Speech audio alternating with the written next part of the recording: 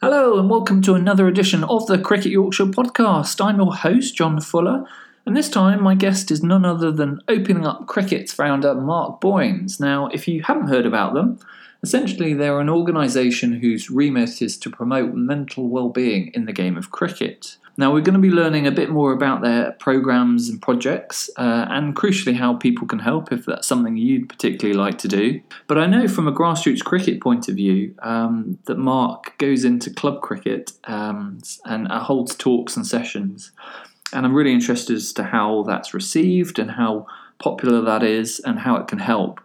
And also around this notion of mental fitness, which is something Opening Up Cricket promotes. So it'd be great to hear more about that and to understand it a bit more fully. And then perhaps we'll turn our attention to the broader aspects of mental health in cricket, specifically around grassroots cricket in terms of mental health awareness and whether it's changing. Hopefully attitudes are improving, but they may not. And I think no one else is better placed, I suppose, than Mark with all the work he does around the UK and talking to different clubs to get a snapshot feel of how that might be changing or not. So I hope you enjoy the topic and get to learn a bit more about it. And whether you're perhaps at home, chilling out after a hard day at work, or maybe you're driving in the car in the morning, wherever you are, you're very welcome. Thanks for tuning in, and I hope you enjoy the podcast.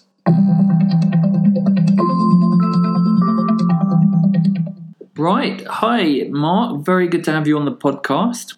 Good to be with you, John. Thank you for inviting me. Yeah, no problem at all. So I guess by way of an easy opener, this is a bit like a kind of half tracker that's pitched halfway down. You can smack it for four. But for those that don't know anything about Opening Up Cricket, could you give a bit of an outline as to what you do and what the sort of projects are?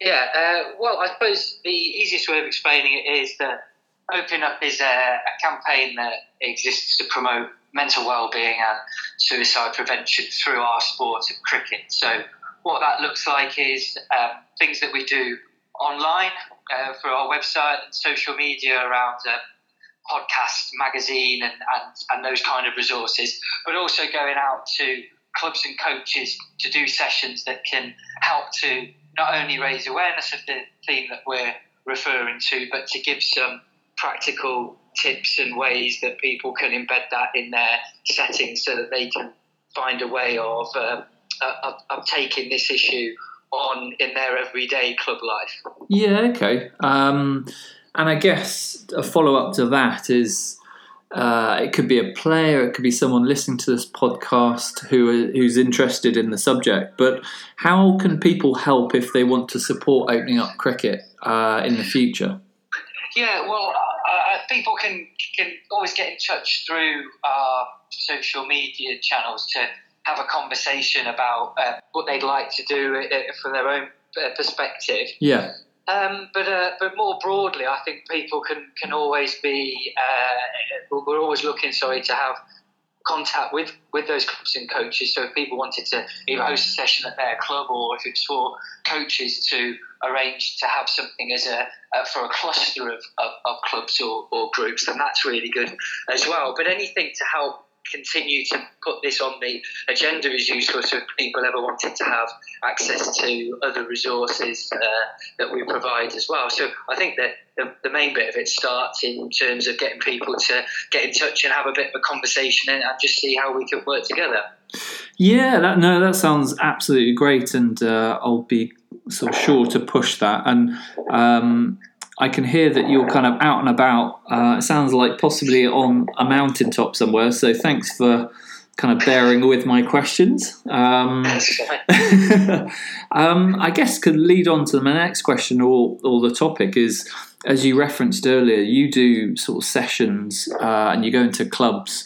And I know that in the past I've talked to you about this notion of mental fitness. And I wondered if you could give a bit of a sort of insight into that aspect, because I'm interested this time of year. Clubs in January will go back into nets and they'll do probably 12, 16 sessions. You know, the many clubs around the UK, and I guess from my perspective in Yorkshire, will be back training, doing what they always do. And it's always struck me that something that you offer is very different, but equally very useful for any cricketer, really. Yeah, we call them the sessions with the club's mind and body, which is to try and give a little nudge towards the fact that although the sport is played out using your physical technique and abilities, a large part of it is mental. And I always use in sessions and conversations Stephen Waugh as show my age a bit, as he was kind of my hero growing up. So I was a bit conflicted, an Englishman with an Australian hero. And Waugh said that cricket's 90% mental, 10% physical. And even if people think that he's got the numbers wrong there is still a very large part of it that is driven by what's between the ears. So we try to approach the topic of mental health from a point of view that it's not just about when things go wrong and how we help people who are having struggles, but actually being proactive and saying cricket might be your route to being mentally healthier and fitter, so that you have the best of that side of things. And the sessions there are designed really to give people, particularly say in pre-season, the opportunity to think about things a little bit differently, to introduce some different tools or techniques in their game, which are based around the mental side of it. But we do the crossover with the physical as well, to try and get people to think about it more holistically within that. Yeah, I like that point, really. That and I know that we've talked before, because I've done a couple of articles in Opening Up for Cricket Yorkshire around mental health. Sometimes, that sort of fixation on the negative side, and of course that's relevant and important and important to discuss. But you can obviously, through your sessions, add different dimensions to cricket. And it's one of my kind of mantras, I suppose, having played cricket at a very low standard for, a number of decades, is that, clubs do the same thing. And if you can approach training and the way you play the game and add this kind of dimension, as I say, then it's got to be a good thing, isn't it? Yeah, and I'd say that we're pretty much. I would say we're fairly unique in our sport, that it is something where the dynamics of it are played out in such a strange way compared to other sports, that you have that focus on individuality in the matchups that occur between bowler and batter, and each passage of play is dictated by what one person does with another, and then the fielders get involved. But so much of it is really left to an individual within that. You're not going to be saved by another player being able to come in and provide physical support like in the codes of rugby, or you're not going to have your star striker rescuing your team from a poor performance. I suppose you can have that as a batter getting a ton to rescue their team, but because of the way our sport tends to be set up, there is a lot of things which are very focused on the mental side of it, and it's just an area that I feel in amateur sport is pretty untapped from that performance perspective. So we give that as a bit of a hook to try and introduce some areas of that, but then bringing it back around to the benefit that every single player and every single team can work on, and that is the teamwork aspects and having each other's back and looking out for each other, which will help you on the pitch, but more importantly will help you off the pitch if there is someone who needs that bit of support. So all of that comes from how we approach things mentally. So it's just a push towards just encouraging people to, even just for that one night, think about it a bit differently and see where they can take it in their own setting. Yeah, that's really good. And I guess I'm interested, because I know that you've done sessions for quite a while now. What's been the reaction in clubs? Because it is something a bit different, and I guess you need a club that's going to go in with their eyes and ears open, so to speak. How's it gone? Well, I think it tends to be that the session will be booked by a contact made by someone at the club, and typically that will be someone who's got a bit of kudos, a bit of status within the club. So that buys you a little bit of time to get the points across. But the reaction's overwhelmingly positive, not necessarily because of it being us that do it, but because it is a topic and a theme which, once people do take some time to consider it, they realise that it's something that is for everyone, because we talk about, when we talk about physical health and looking after it, people don't exclude themselves in that and think that physical health isn't their business. And now it's really becoming apparent to people that mental health is everyone's business. We've all got a brain. We all can do things to look after it. Yeah. And we can all have times where it's not going so well. So once it's just someone coming in from the outside, a different voice maybe putting it in a different way, that can often lead the players and the clubs to then start to think about what they do in terms of looking after those people that are within their club. Yeah, no, I absolutely agree with that. And I guess kind of leading on from that, I know that Opening Up Cricket has various ambassadors that I'm just on your site now, actually. So, first-class cricketers, internationals who showcase the brand and, more importantly, the messages behind it. But I'm really interested at a grassroots point of view in terms of mental health awareness, the overall landscape. As I say, you've been travelling around and doing this for a while. Do you think mental health awareness has changed in grassroots cricket in any way, or is it the same old kind of entrenched views? Yeah, I think there's probably a bit of both within that.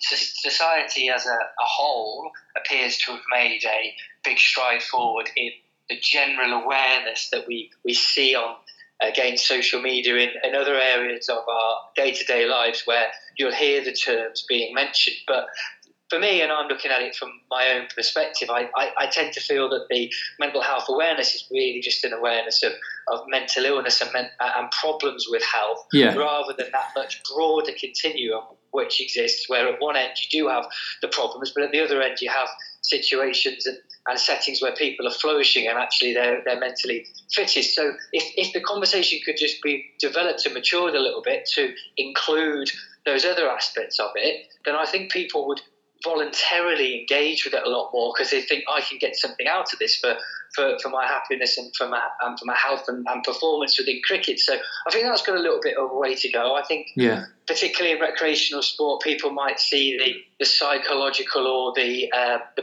sort of mental elements of it as being just something that the professionals would deal with, because perhaps they don't take it as seriously, but it's still something which, from a little bit of interaction with, you can see really big benefits. But I suppose the second part of it would be, again, the clubs that I would go to have already made a big step forward by engaging with the topic, by getting us in to do a session. So I would imagine they would be ones who would be good advocates for the fact that the message has moved along. But of course, there's however many clubs across County Yorkshire and across the country in general who I have no idea how well the message has been developed. It might be that they've got everything all sorted off their own bat and they're just doing things which work really well for them, or it's just something in amongst all of the things that you're expected and required to do as a club that just hasn't been looked at specifically. So there's always something that we'll bang the drum for, to try and get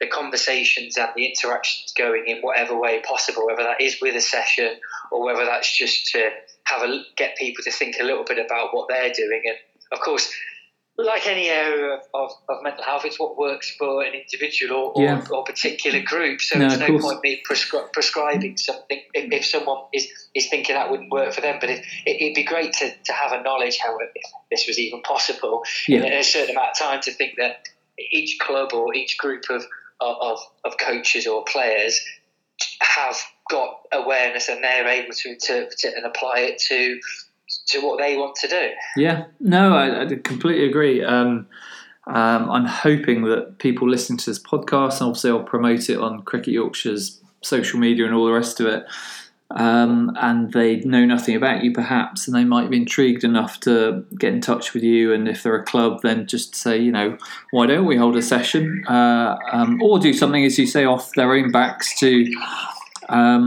get the ball rolling. So hopefully in various ways it starts conversations which can only be good. So that's it, fingers crossed on that one.